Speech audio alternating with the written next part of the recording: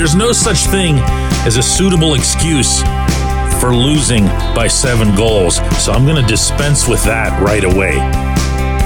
But there are excuses, and legitimate ones, for how this team's performed over the past month and change. Good morning to you. Good Monday morning. I'm Dejan Kovacevic of DK Pittsburgh Sports, and this is Daily Shot of Penguins. It comes your way bright and early every weekday if you're into football and or baseball. I also offer daily shots of Steelers and Pirates in the same place that you found this. It'll be Penguins versus Wild tonight at PPG Paints Arena. A lot of eyeballs and a lot of heartbeats are going to be focused, and rightly so, on Marc-Andre Fleury, who, if he starts, and I would imagine Minnesota management is smart enough to let him do that, it could be his last appearance in Pittsburgh. There's been a lot of that kind of sentiment everywhere he's gone this year, most notably a game that he and they played up in Montreal about a month ago, in which he got a standing ovation coming off the ice afterward. And he never played for the Canadiens. He just happens to be from that particular province. Of greater concern, by far, to everyone associated with the home team tonight, I can promise you, will be that they're coming off losing to the Maple Leafs 7-0 Saturday night in Toronto. And that they achieved that dubious distinction by giving up 13 odd man rushes.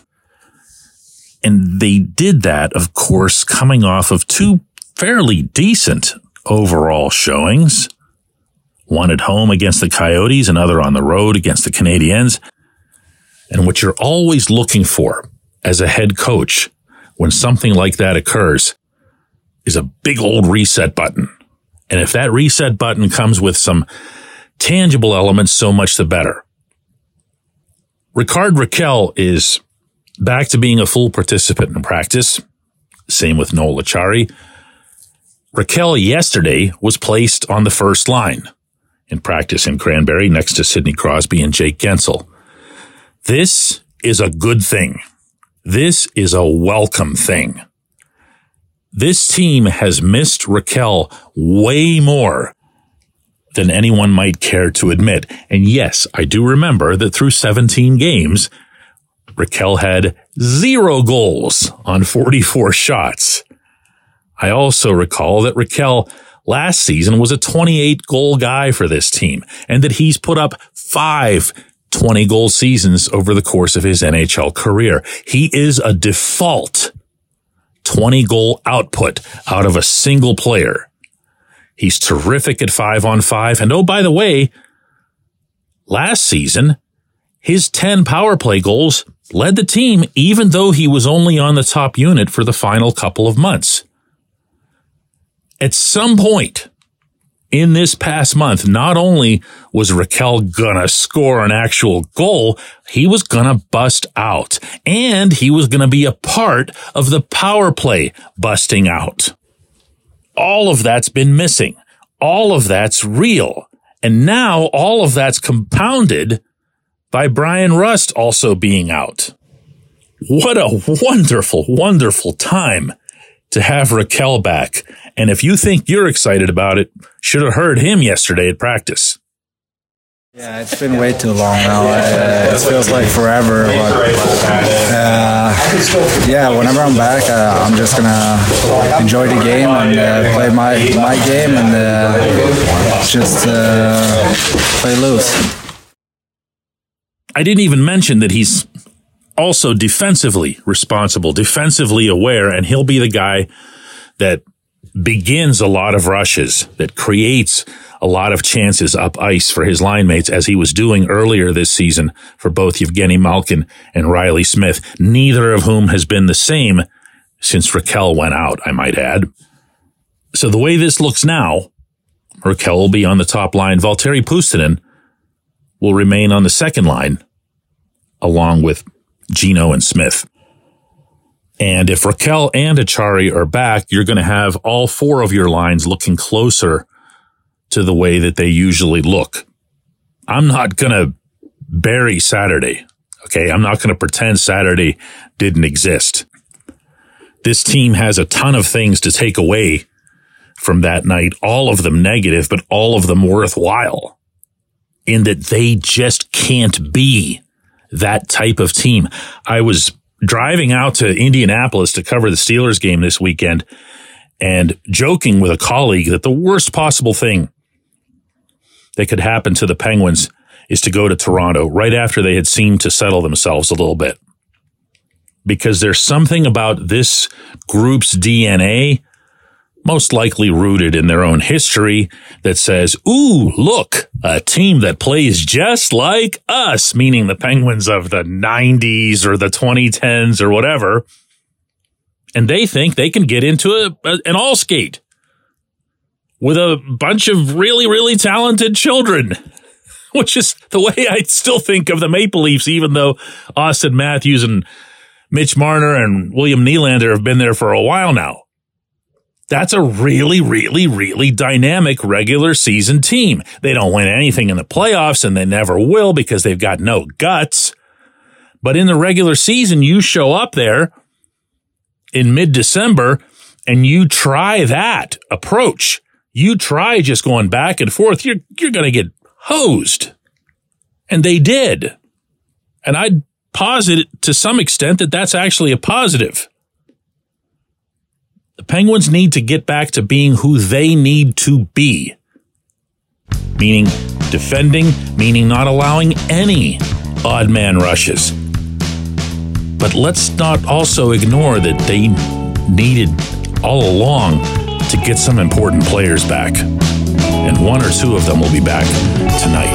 When we come back, J1Q.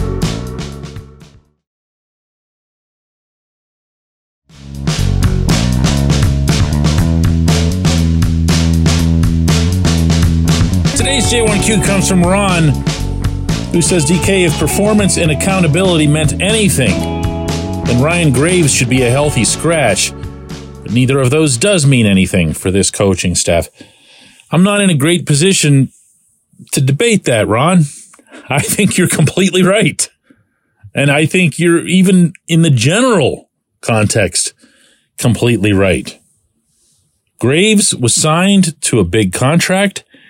Graves arrived from the Devils with the expectation that he could be, if not necessarily a top pairing defenseman, at least a nice complement within a top pairing.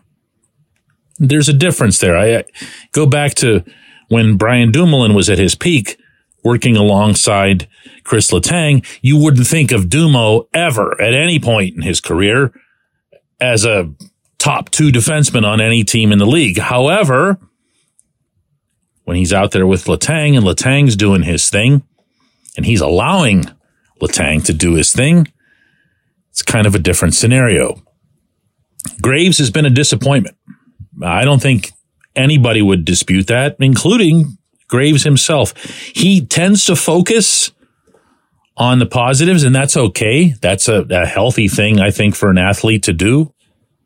But he's got flaws that are very real to his game, to his approach to his game. And we saw a lot of that play out Saturday night in Toronto. And no one individual can be held responsible for a 7-0 loss. And you sure can't hold a defenseman responsible for 13 odd man rushes against. That's very much a group effort or lack thereof. However, when I look at the advanced metrics, the underlying numbers for Graves, he's been the Penguins' worst defenseman. That's not a shot. That's just a fact. Corsi for percentage at 5-on-5 is the worst on the team at 48.65. For those of you who don't know what that means, think of it this way. Shots attempted at either end of the rink get tabulated. And they tell you, to an extent, where the puck was and how much action favored one team versus the other. Graves' numbers in that regard, when he's on the rink, the Penguins only generate 48.65% of all 5-on-5 shot attempts. It means there's a lot of action happening in the Pittsburgh zone when he's going over the boards. That's not great. Now, yesterday, it should be noted, at practice, Graves was moved alongside Erik Karlsson. I can't understand this at all. And I don't even know if we're going to see it play out in the game tonight against the Wild, because it makes so little sense that at some point between yesterday and tonight, Mike Sullivan's got to change his mind on this one, because it's just illogical. Graves has been out there basically carried by Letang instead of the other way around, instead of having Graves support Letang for the better part of this season. Karlsson has no such DNA. Karlsson is going to make his plays or try dying, but he's not going to change his game to adjust to a struggling partner. Now, do I like the pairing of Marcus Pettersson and Letang? Sure, because I like the pairing of Pettersson and anybody, because he's responsible, he reads, he still rushes, he still makes sure he pinches smartly and contributes to the offense, but he does it in a way that helps the team manage play. Graves isn't that guy. Graves might not become that guy. Graves might very well be a bad signing on the part of Kyle Dubas. I really, really, really hate to write anybody off after 1/3 of a season. I've been doing this long enough to remember when a lot of people around here wanted to write Sergei Gonchar off after even less than that. Gonchar ended up becoming a major, major contributor in Pittsburgh. And no, I'm not comparing Graves to Gonchar. Just saying. It's worth giving him a chance. Bright kid. There's a lot of tools there. He's got size. He's actually got crazy size for an NHL defenseman. He's not doing the right things on the rink. He's turning to the inside when he should be going outside. He's trying to spin and whirl his way through the zone instead of just cutting off someone's path to his net in the most boring way conceivable. Now, having said all that, I'll ask a question back to you. Who do you replace him with if you take him out? P.O. Joseph, you like what you've seen from P.O.? How about Ryan Shea? What have you thought of his defensive zone game? Yeah, you see what I mean? There's not a ton there. I appreciate the question. It's a good one. I appreciate everybody listening to Daily Shot of Penguins. We'll do another one of these tomorrow.